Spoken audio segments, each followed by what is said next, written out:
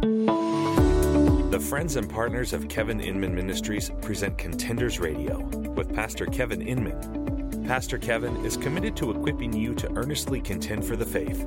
For more information on Pastor Kevin and Contenders Radio, please visit our website at www.kevininman.org. That's www.kevininman.org.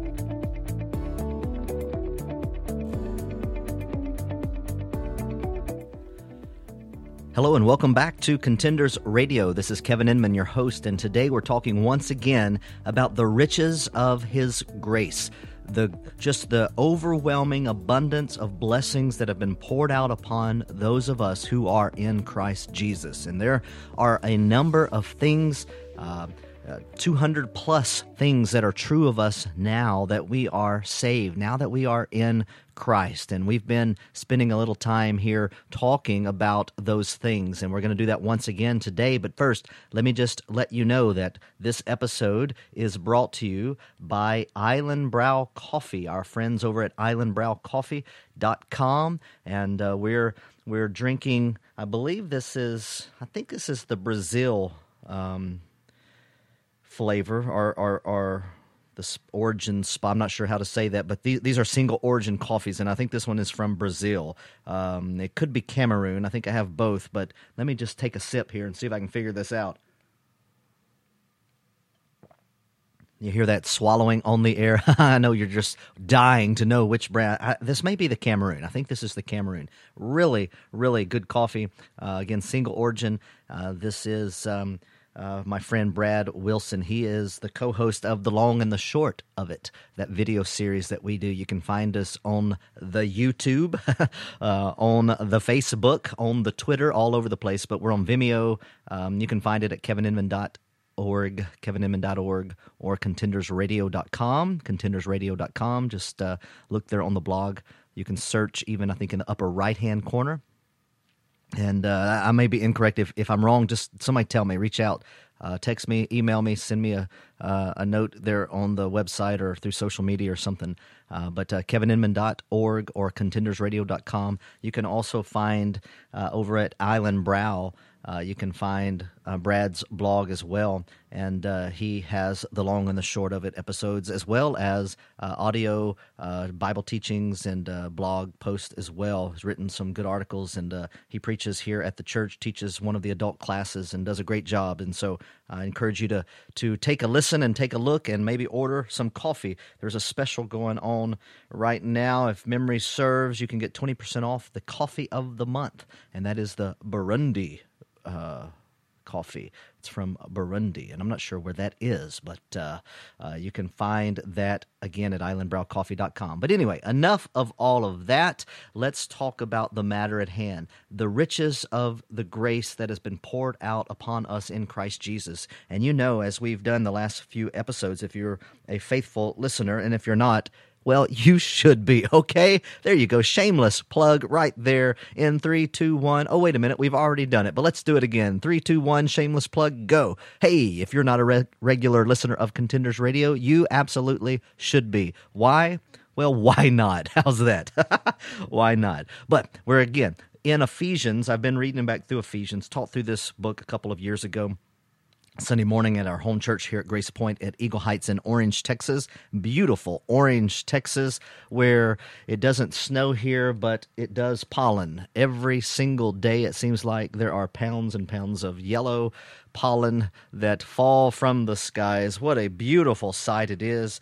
It's actually not. It's actually very painful to breathe in. But anyway, I digress. But preaching through John right now, just about to the end of the book of John on Sunday mornings here at GPA Church, as we affectionately call her, GPAchurch.com. Grace Point Eagle Heights Church, but GPEHchurch.com. You can find those sermons and other things as well at that website. But we're in John chapter 19 now, just about through. But it was a couple years ago before we started John. And yes, a couple years ago, we preach Sunday mornings typically verse by verse, word by word through a book of the Bible. And so it takes us a long time. This isn't, just 3 points in a prayer and, 5 or 6 sermons, and then we're done with the whole book. This is, every week, and from the verse 1 of chapter 1 to the very end. But anyway, in Ephesians chapter 2, I've been reading back through Ephesians and partly looking here at these things that are true of us now in Christ, but just remembering once again why Ephesians is such a powerful book. Obviously, it's because it's written by God. It's inspired by the Holy Spirit. The Apostle John actually writes it, I know, humanly speaking, but this is God's Word, and it's inerrant, without error, inspired, breathed out by God, and so it's useful for teaching, correction, rebuke, reproof, all of those things, so that we can be thoroughly equipped for every good work. And in Ephesians chapter 2, starting at verse 1, if you would just humor me a moment here, I want you to see, I'd love these passages that have B-U-T, that have but, B-U-T, these but passages. And I guess you need to be careful saying that, depending on the company or the crowd that you're in, and make sure you qualify B-U-T, just one T there, okay? Can I say that on the radio? Oh, I just did? Okay, well, let's keep going. But this passage in Ephesians chapter 2 says this. It says, "And you were dead in your trespasses and sins, in which you formerly walked according to the course of this world, according to the prince of the power of the air, of the spirit that is now working in the sons of disobedience. Among them, we too all formerly lived in the lust of our flesh, indulging the desires of the flesh and of the mind, and were by nature children of wrath, even as the rest." That's describing me before Christ saved me. That's describing you before Christ saved you, or it could be describing you now if you are not a Christian. That's true of everyone who is not in Christ, who has not been regenerated, reborn, who has not been born again by the Holy Spirit from above, born again by God. And so it continues. It says, we're dead in our trespasses and sins. We live this way according to the world, according to the prince of the power of the air, that's Satan, according to the spirit that's working in the sons of disobedience. And it says we too were in lust, all of those things. We were children of wrath, even as the rest of the world. That's our very nature. That is how we're born. We're born as children of wrath. And then verse 4 says, but God. And I love that verse, but God. And let me just remind you, I know I've said it a number of times here, but if you see B-U-T in the Bible, if as you're reading along, maybe you're doing your morning devotions or whatever, you're just reading before you go to bed, you're studying throughout the day, but whenever you see B-U-T in the Scripture, pay attention. There's typically, in fact, I can't think of any place where this isn't true. I'm sure there are some circumstances here, but I can't think of any off the top of my head. But everywhere you find typically the word B-U-T, there is something very powerful for us to pay attention to. Now, obviously, all of God's Word is inspired. It's all good. It's all useful. It's all great. But I'm telling you, there's something about these passages where this B-U-T comes into play. Because what we typically see is that God's describing one thing, but comes into play, all right? And then there's a change, and that change is something we want to pay attention to.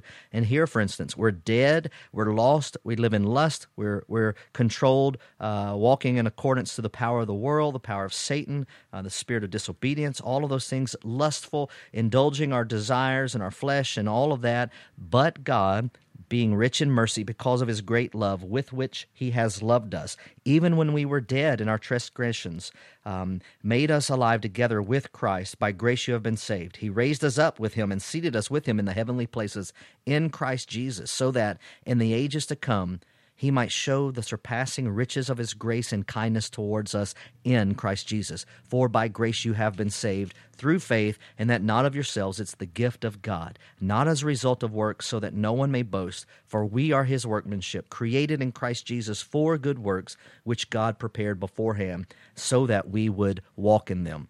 Folks, that is a beautiful passage right here in the book of Ephesians. And so if you'll remember, Ephesians chapter 1, 2, and 3, very doctrine-oriented. This is what's true. In fact, it's all about basically what God has done in saving us, in redeeming us. And just to make sure we understand that, again, chapter 2, verse 1, we were dead. And so while we were yet dead in our transgressions, verse 5, it tells us that God made us alive. And he's done that. He's made us alive together in Christ. And so God, rich in mercy.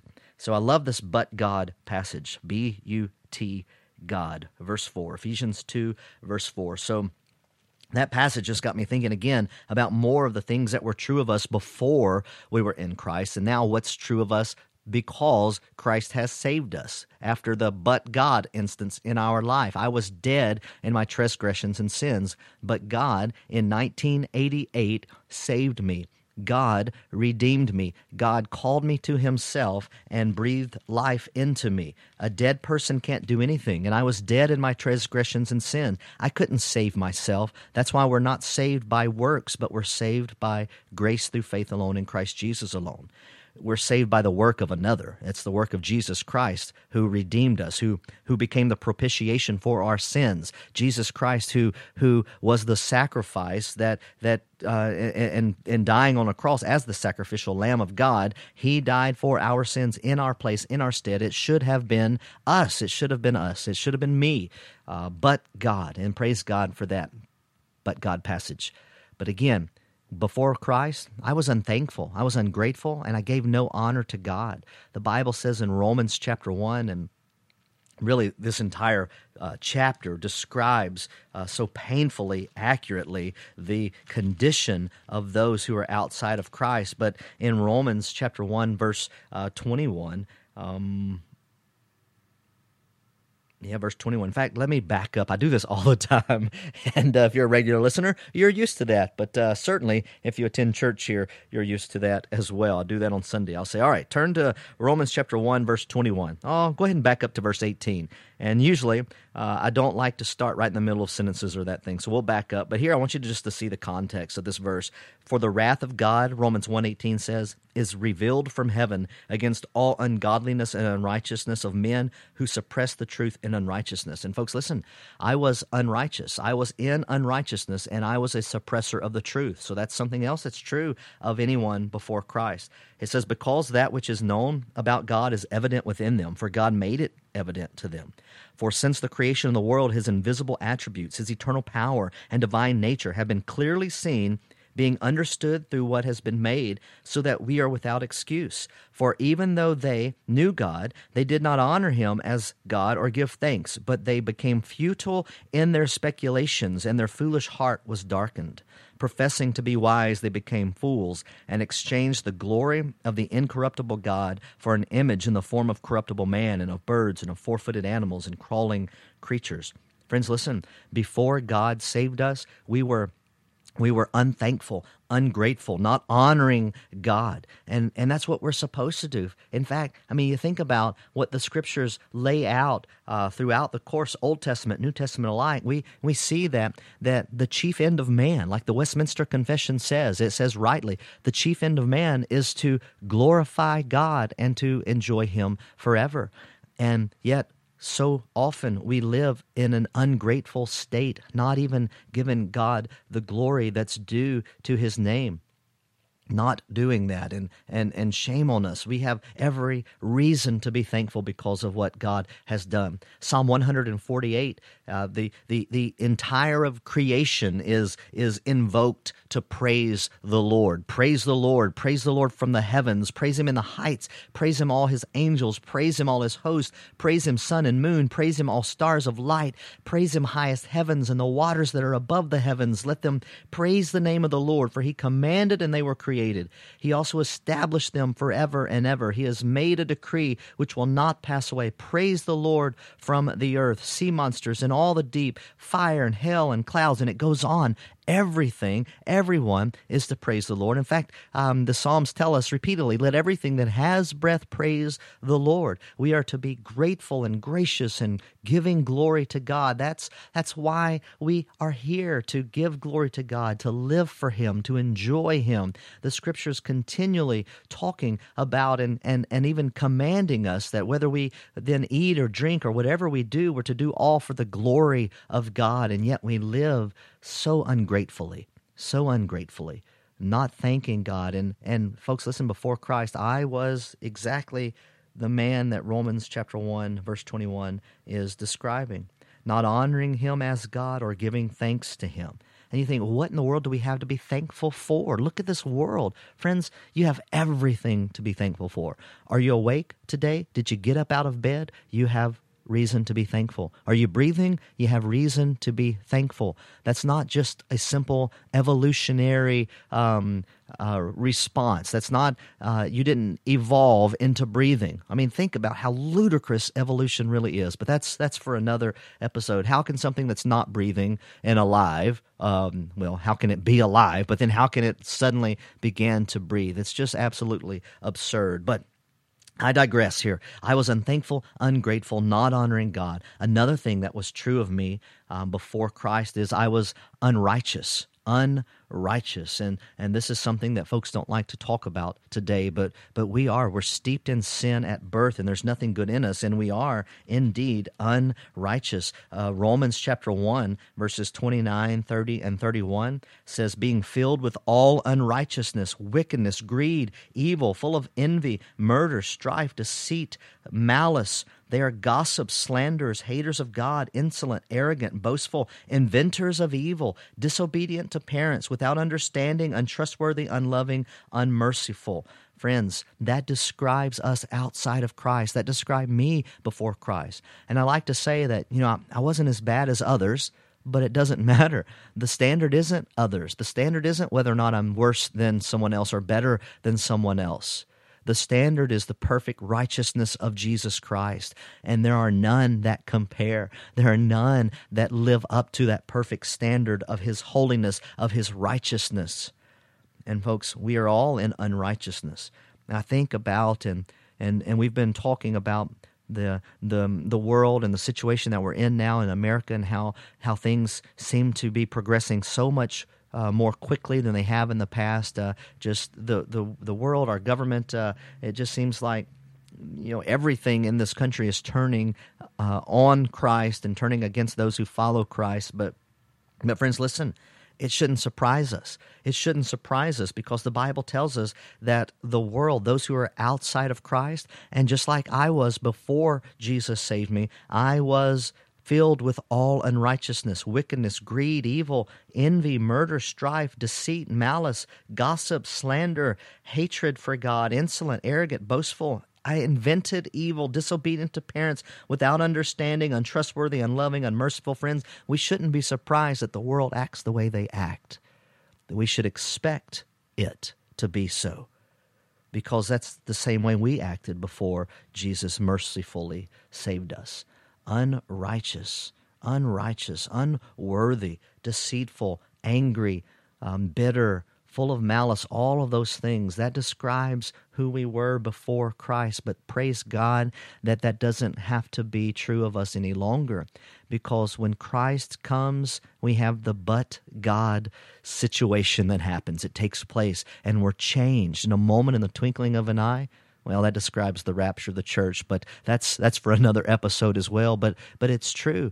God changes us, and obviously we're being made sanctified. He sees us as perfect in the moment that He saves us, but we know we have to live out and work out our salvation with fear and trembling, the Scriptures say, and we're being made holy, we're being sanctified, and so hopefully we're progressing. Hopefully we're more holy today than we were the day that Jesus saved us. That's the goal, to work out our salvation, to put off, as we've studied already in Romans chapter 4, to put off the deeds of the flesh, the deeds of darkness, and to put on the fruit of the Spirit, and to put on the fruitful works, the good works, to be renewed, to put on our new self. And again, Romans chapter 4, verses 22, 23, and 24, in reference to our former manner of life, we're to lay aside or put off the old self, which is being corrupted in accordance with the lust of deceit. We're to be renewed in the spirit of our mind and put on the new self, which in likeness of God has been created in righteousness and holiness of the truth. And friends, if you are a Christian, but God, right? Amen. If you are a Christian now, it's because God saved you. God called you to Himself to redeem you. He transformed you. And now we are to take an active part, not in saving ourselves, not in keeping ourselves saved. We're to do what the Scriptures command us to do, though. We are to lay aside the deeds of darkness, and we're to be renewed in our mind, and we're to put on the new self, the righteous, the holiness, the truthful, all of those things, to stop lying and to speak truthfully, to stop stealing, to work for things, all of these things, not to gossip, but to speak things that build up, only which is good for edification, to be kind to one another, not wrathful, angry, bitter, all of those things. There's a change, friends, there's a change. We're not the same people, and praise God that we're not. And it's not because there's anything special in and of us. It's not because we're better than someone else that we're saved. It's because God is gracious and merciful and kind. And so we've got to come up to a commercial break here, but in just 60 seconds, we'll be back, and we'll talk about a few of the things that are true of us now that we are in Christ. So stay tuned. We'll be right back. Hey, just a reminder that you are listening to Contenders Radio with Pastor Kevin Inman. You can find us on the web at www.kevininman.org. That's www.kevininman.org. You can also find us at contendersradio.com. That's www.contendersradio.com. Be sure and check out the website. On the site, you will find some resources, some articles, and whatnot, but you'll also be able to listen to any of the episodes that you have missed right there on the site, on the free audio player, or you can always download the broadcast to listen at your own convenience, even setting up your iPod or your MP3 player to automatically download each new episode as it comes out every single week. What a bargain! And as always, it's free, and free is a very good price. You're listening to Contenders Radio with Kevin Inman. Hello and welcome back. We're talking about what's true of us now in Christ. Now that God has saved us, now that we're in Christ, as the Bible describes, there are things that are true of us. No longer do we walk in darkness, but we've now been brought into the light. No longer are we boastful, inventors of evil, slanderers, haters of God, all of those things. No longer is the wrath of God upon us, but we have been redeemed. In fact, another verse tells us in 1 Corinthians 6:11 that we've been washed. In fact, 1 Corinthians 6:11 says, "But such were some of you." And what's it talking about? How were we? Well, we were fornicators, idolaters, adulterers, effeminate, homosexuals, thieves, covetous, drunkards, revilers, swindlers, all of those things. The Bible says those who are that way, who live that way, will not inherit the kingdom of God. 1 Corinthians 6, verse 10. Such were some of you, it says in verse 11, but you were washed. Do you see that B-U-T there? Man, it's a great thing. So, but, okay, what comes before it? Well, we were fornicators, idolaters, homosexuals, effeminate, thieves, covetous, drunkards, revilers, swindlers, all of those things. We won't inherit the kingdom of God if we live that way. Such were some of you, past tense, but you were washed. So in Christ, I've been washed clean now. I've been washed. We were sanctified. We were justified in the name of the Lord Jesus Christ in the Spirit of our God. And praise God for that. Amen. We were sinful. We were all of those things and more, much more. That's just a partial list of how we sin, but we were washed. God saved us. He cleansed us. He washed us and purged us even from all of unrighteousness. And thank God for that. Thank God that we're not who we used to be. We were washed clean. We were sanctified, justified in the name of the Lord Jesus Christ, and praise God. And in fact, He washed us. He made us clean. We go on to say that in Titus 3:5. Yeah, Titus 3:5. It says, He saved us not on the basis of deeds which we have done in righteousness, but according to His mercy, by the washing of regeneration and renewing by the Holy Spirit, whom He poured out upon us richly through Jesus Christ our Savior. Again, just notice the language, richly. Those adjectives are beautiful. They're powerful. So He saved us not by works, not on the basis of any deeds that we've done in righteousness. That means there's no thing that we can do to be saved. It's by His grace through faith. All right? Our good works don't save us. Baptism does not save us. All of those things we have to admit, we have to acknowledge what the Scriptures say. He saved us not on the basis of deeds which we have done in righteousness, but according to His mercy, by the washing of regeneration. He breathed life into us. He brought us from the dead to life. Again, Ephesians chapter 2, verse 4 and 5, those passages there.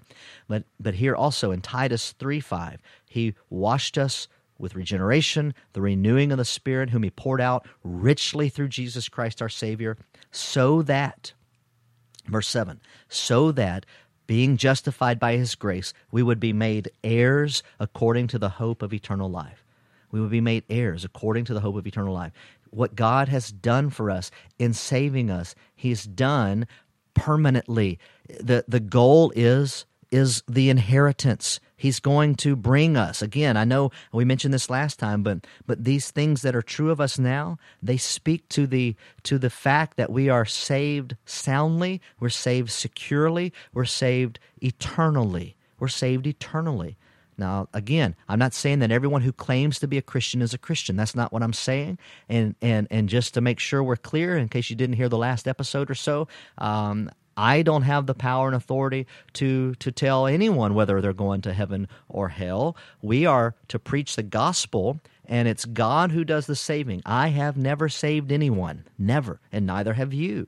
We don't do the saving. All we are the faithful witnesses. We're the slaves to Christ, proclaiming the truth of Jesus Christ, salvation by grace through faith alone, in Jesus Christ alone, for the glory of God alone. That's our role. That's our mission. We herald the word. We herald the message of salvation through Jesus Christ. We proclaim the gospel. We do so boldly. We're not ashamed of the gospel of Jesus Christ because it's the power of God, Romans 1:16 says. It's the power of God unto the salvation of all who believe. First for the Jew and then for the Gentile. That means for everyone. Jew, non-Jew, for everyone. Jesus Christ is the answer.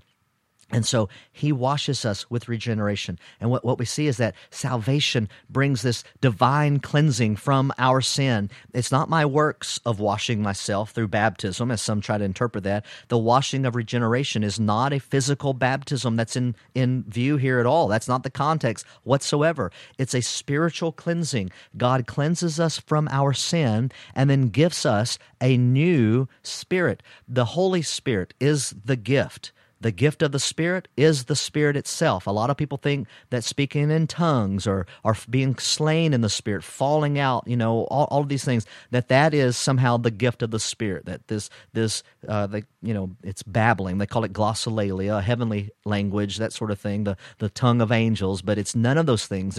They're misquoting, misusing those scriptures. Speaking in tongues is not that gift. The gift of the Spirit is the Spirit. He is the gift. And notice I said he. The Holy Spirit's not an it. The Holy Spirit is the third person of the Godhead Trinity. Father, Son, Holy Spirit, 3 in 1. Can we explain it? Not perfectly, no. Is it a very huge concept? You bet it is. But does the Bible teach it? Absolutely. Father, Son, Holy Spirit. One God, one essence of God, 3 persons who make up God. And they're not different modes of God. It wasn't that Jesus was here and heaven was empty. He was just a different mode from the Father. No, Father, Son, Holy Spirit, simultaneously coexisting, and yet they're not 3 gods, they're one. It's mind-blowing, I get, but folks, that's what the Bible teaches. And so, again, he washes us, and in Christ we have been washed, past tense. Salvation is about that. It's the washing, the regeneration, the granting of the Holy Spirit to us. It's the new birth that the Bible speaks of. And that renewing of the Holy Spirit, it just simply talking about the fact that it's the Holy Spirit who is the agent of regeneration. It's the Holy Spirit in us, taking up residence in us. And that doesn't happen at some later point in our Christianity. It's not that we all of a sudden get mature and we get the Spirit at a later time. No.